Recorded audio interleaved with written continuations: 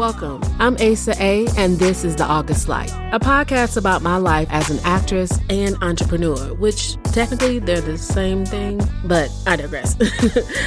Join me weekly for candid discussions about Black culture, growth, self-care, business, education, and a whole bunch of other Oh, and I have a lot of amazing friends who'll be joining me in all my nonsense. There's no telling what will happen when the mic comes on, but I promise it'll be entertaining. So get comfy and enjoy the light, the August light. Hey everybody, and welcome back to the August Light. So if you listened to last week's episode, you may remember me mentioning the phrase "from a place of lack." If not, you should probably go listen again because that's what today's episode is all about. This week, I'm talking about what a lack mindset means, how it can affect the life we desire to live, and what we can do to navigate the pitfalls of lack mentality. I want to start by saying that operating from a place of lack or having a lack mindset isn't a death sentence or necessarily a bad thing. It all depends on how you think about it. See, a lack mindset or scarcity mindset, it's pretty simple in its definition as it refers to individuals that focus on the things they don't have rather than showing gratitude for what they do have. If you have a lack mindset, you tend to believe that opportunities, love, resources, relationships, or wealth are limited instead of endless. You may also spend a lot of time focusing on what you've lost instead of the good things that are in front of you. See what I did there? I wonder how many of you tried the goodness exercise from last week. But I'm not going to harp on that because focusing on the good around you is a personal journey that you have to decide to actively pursue for yourself. However, if you've decided that you want to have an abundant mindset and start to work on manifesting that fabulous life you've pictured, then you have to know if your current thinking is more abundant or lack. Remember, positivity begets more positivity. So take a second to reflect while I pose a few questions. When you have to spend a large amount of money on an unexpected expense, say $7,000 on a new roof for your house, do you spend more time focusing on how much the repair is going to cost or on the fact that you have the money in your bank account to cover this expense without taking away from anything else? What about your dreams? If you're thinking about starting a business or pursuing acting or taking a new dance class, but you're in your 40s or 50s, do you limit the possibilities of your business or think you're too old to act or dance? Or do you see endless opportunities that excite you about your business or infinite dance moves that you've always wanted to try or you visualize yourself on a TV screen? How do you deal with change or storms in your life? Do you embrace them or fear them? Do you find yourself not being able to focus on your success and instead you're worried about the things you haven't done? Or do you simply feel like you're not enough for the agent you have or that person that wants a romantic relationship with you? Do you feel like your friends and family should get a special discount when making a purchase from your business? If you found that you focused on the cost of the repair, limited the possibilities of your life, have a hard time dealing with change, complain about things in your life, worry about what you haven't achieved, have the urge to reduce the value of your product, or feel like you aren't enough or don't have enough of something in your life, be careful. Those are the thoughts of an individual with a scarcity mindset. This kind of thinking teaches the universe that you don't believe you're worthy of the life you desire. It says, hey, yeah, I know you gave me $7,000 for my roof, and even though all my bills are paid, my fridge is full, and there's gas in my car, that $7,000 wasn't enough. When you spend your time worrying about if you're doing everything right for that dream agent you landed or that new boo you got, you're letting the universe know that you don't think you're as dope, incredible, or awesome as the universe thinks you are. Dope shit or people attract dope shit. Yeah, sometimes some crappy people get through, but that's when you tell the universe, nah, these ain't the type of people I want around me. And then focus on connecting with the type of people you want around. We have to spend time thinking about what our actions and thoughts communicate. And then once we understand that, we have to find a way to communicate our desires clearly. I can't count how many times I've spoken something into the universe and it showed up in a way that I didn't intend for it to show up.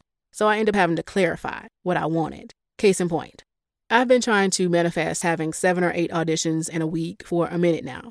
And then one day, I finally realized that I have been getting that number of auditions between TV, film, commercials, and voiceover. But here's the thing. I really wanted 7 or 8 TV, film, and commercial auditions in a single week. And guess what happened last week? I had 10 auditions between TV, film, and commercials. And I made sure I confirmed to the universe that that's exactly what I wanted. I expressed gratitude for having more auditions than I desired, and I look forward to that being the norm for me. And of course, booking multiple roles or campaigns from those auditions.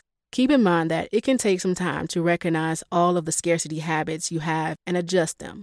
But one sure way of triggering your scarcity mindset is by not getting paid your worth. It's often one of the easiest things to spot because our bank accounts are an instant reminder of how much money we have or don't have. But we have to remember to focus on the money we do have, even when our bank accounts are low. If your account isn't in the negative, celebrate that. Eventually the money will come because you'll be working on the things that will increase your cash flow, and the universe will see that you appreciate what you have at all levels of success, which means that over time, the house you desire will come, the dream vacations will come, the fancy dinners will come, the $10,000 charity donations will come, and everything you and I dream of doing with the money in our futures will come. Don't believe me? Take a second to look back over your life. You'll probably remember a point in time where you didn't have something that you have now. I know I can. In fact, all throughout college, I didn't have a dining room table. I'm sure y'all remember me telling y'all this in season 2, I believe, The Gift of Goodbye. Those episodes had some gems. I better go back and listen. But let me focus. So I had a poker table from Walmart that was maybe $40 that my mama bought when I moved into my first real apartment. This poker table served as my dining room set up until about 3 or 4 years ago. Yeah, it traveled from apartment to apartment and into my house, and now serves as extra seating. But I remember I held on to it because I told myself that I didn't want an actual dining room set. But the truth was that I didn't want just any old dining room set. I knew the one I envisioned for myself was going to be expensive by some people's standards and was out of my college student budget. So I waited until I could afford a fancy dining room table and felt that I deserved it. I now have a 6-foot solid wood table that seats 6 people between 2 captain chairs and 4 standard armless chairs. Now, I had to buy the table and chairs from different places, and it cost me somewhere in the neighborhood of $1,200 for everything, which I don't think is that much for a dining room set. Now, it may have taken me some time to finally purchase an actual dining room set, but it was worth it because I love seeing my family gather around the table when they come to visit. It helps me remember that those thoughts of scarcity are completely false, because there are so many things that are in my life right now that I didn't have just a few years ago. It's so easy to appreciate what I have now when I think about where I started. I also understand how easy it is to get caught up in the things we don't have, because not having something gives us something to work towards. However, I think we should remember that if you're always searching for something, you'll never be satisfied. We have to learn that the things we have are evidence of our current abundance and of our growth. Celebrate your blessings and your abundance. Once you fully understand how abundant you already are and trust that it will continue, then you'll start to move away from the lack mindset. This is the first step, celebrating the good.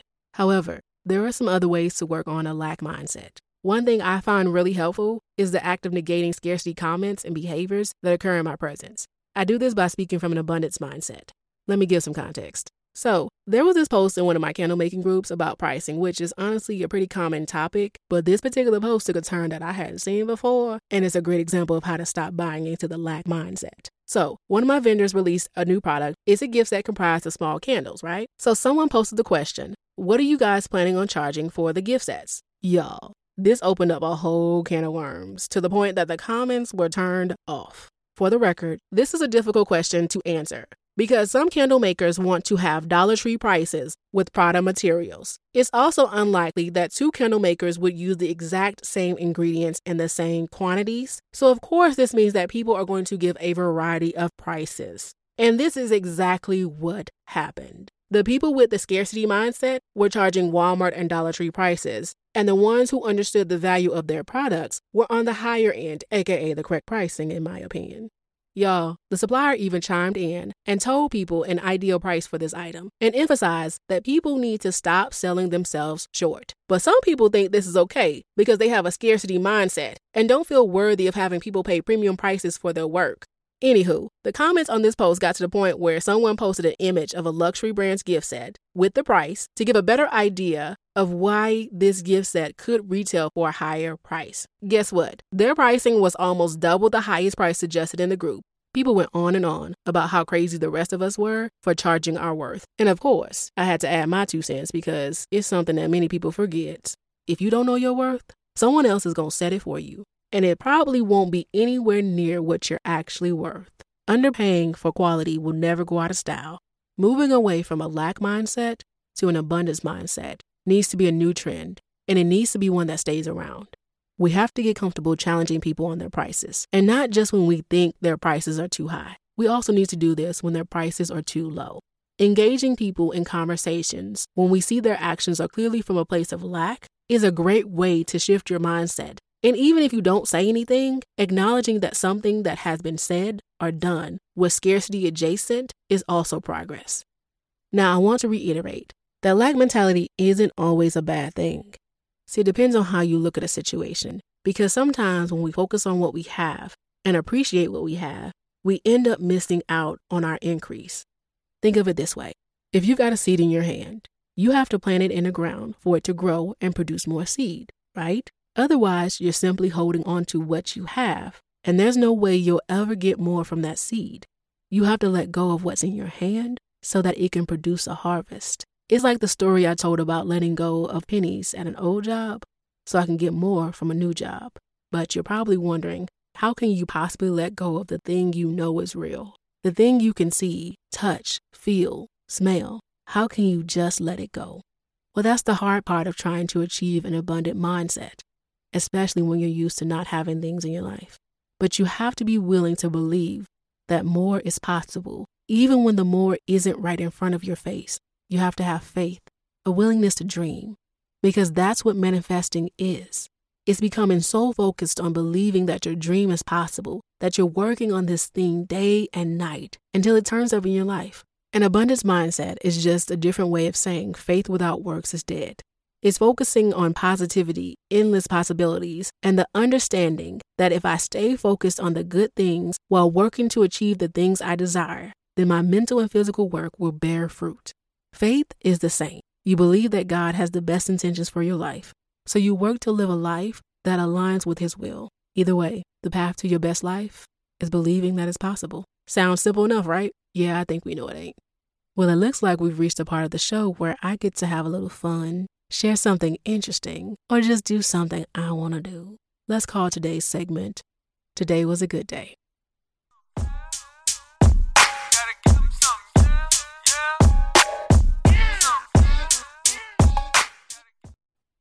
This is part 2 of last week's segment, It's All Good. So this is going to be super simple. After starting my day with gratitude and then acknowledging 3 good things in my life, I set an intention for the day that outlines 1 or 2 things that, if they should happen, means that I had a good day. For example, if I had an audition, I'd say something like, doing a good audition while having a heart of gratitude will make this a good day. Now, once you set an intention for a good day, then decide what needs to happen for it to be a good day and say it out loud. All you have to do is decide what a good day looks like for you.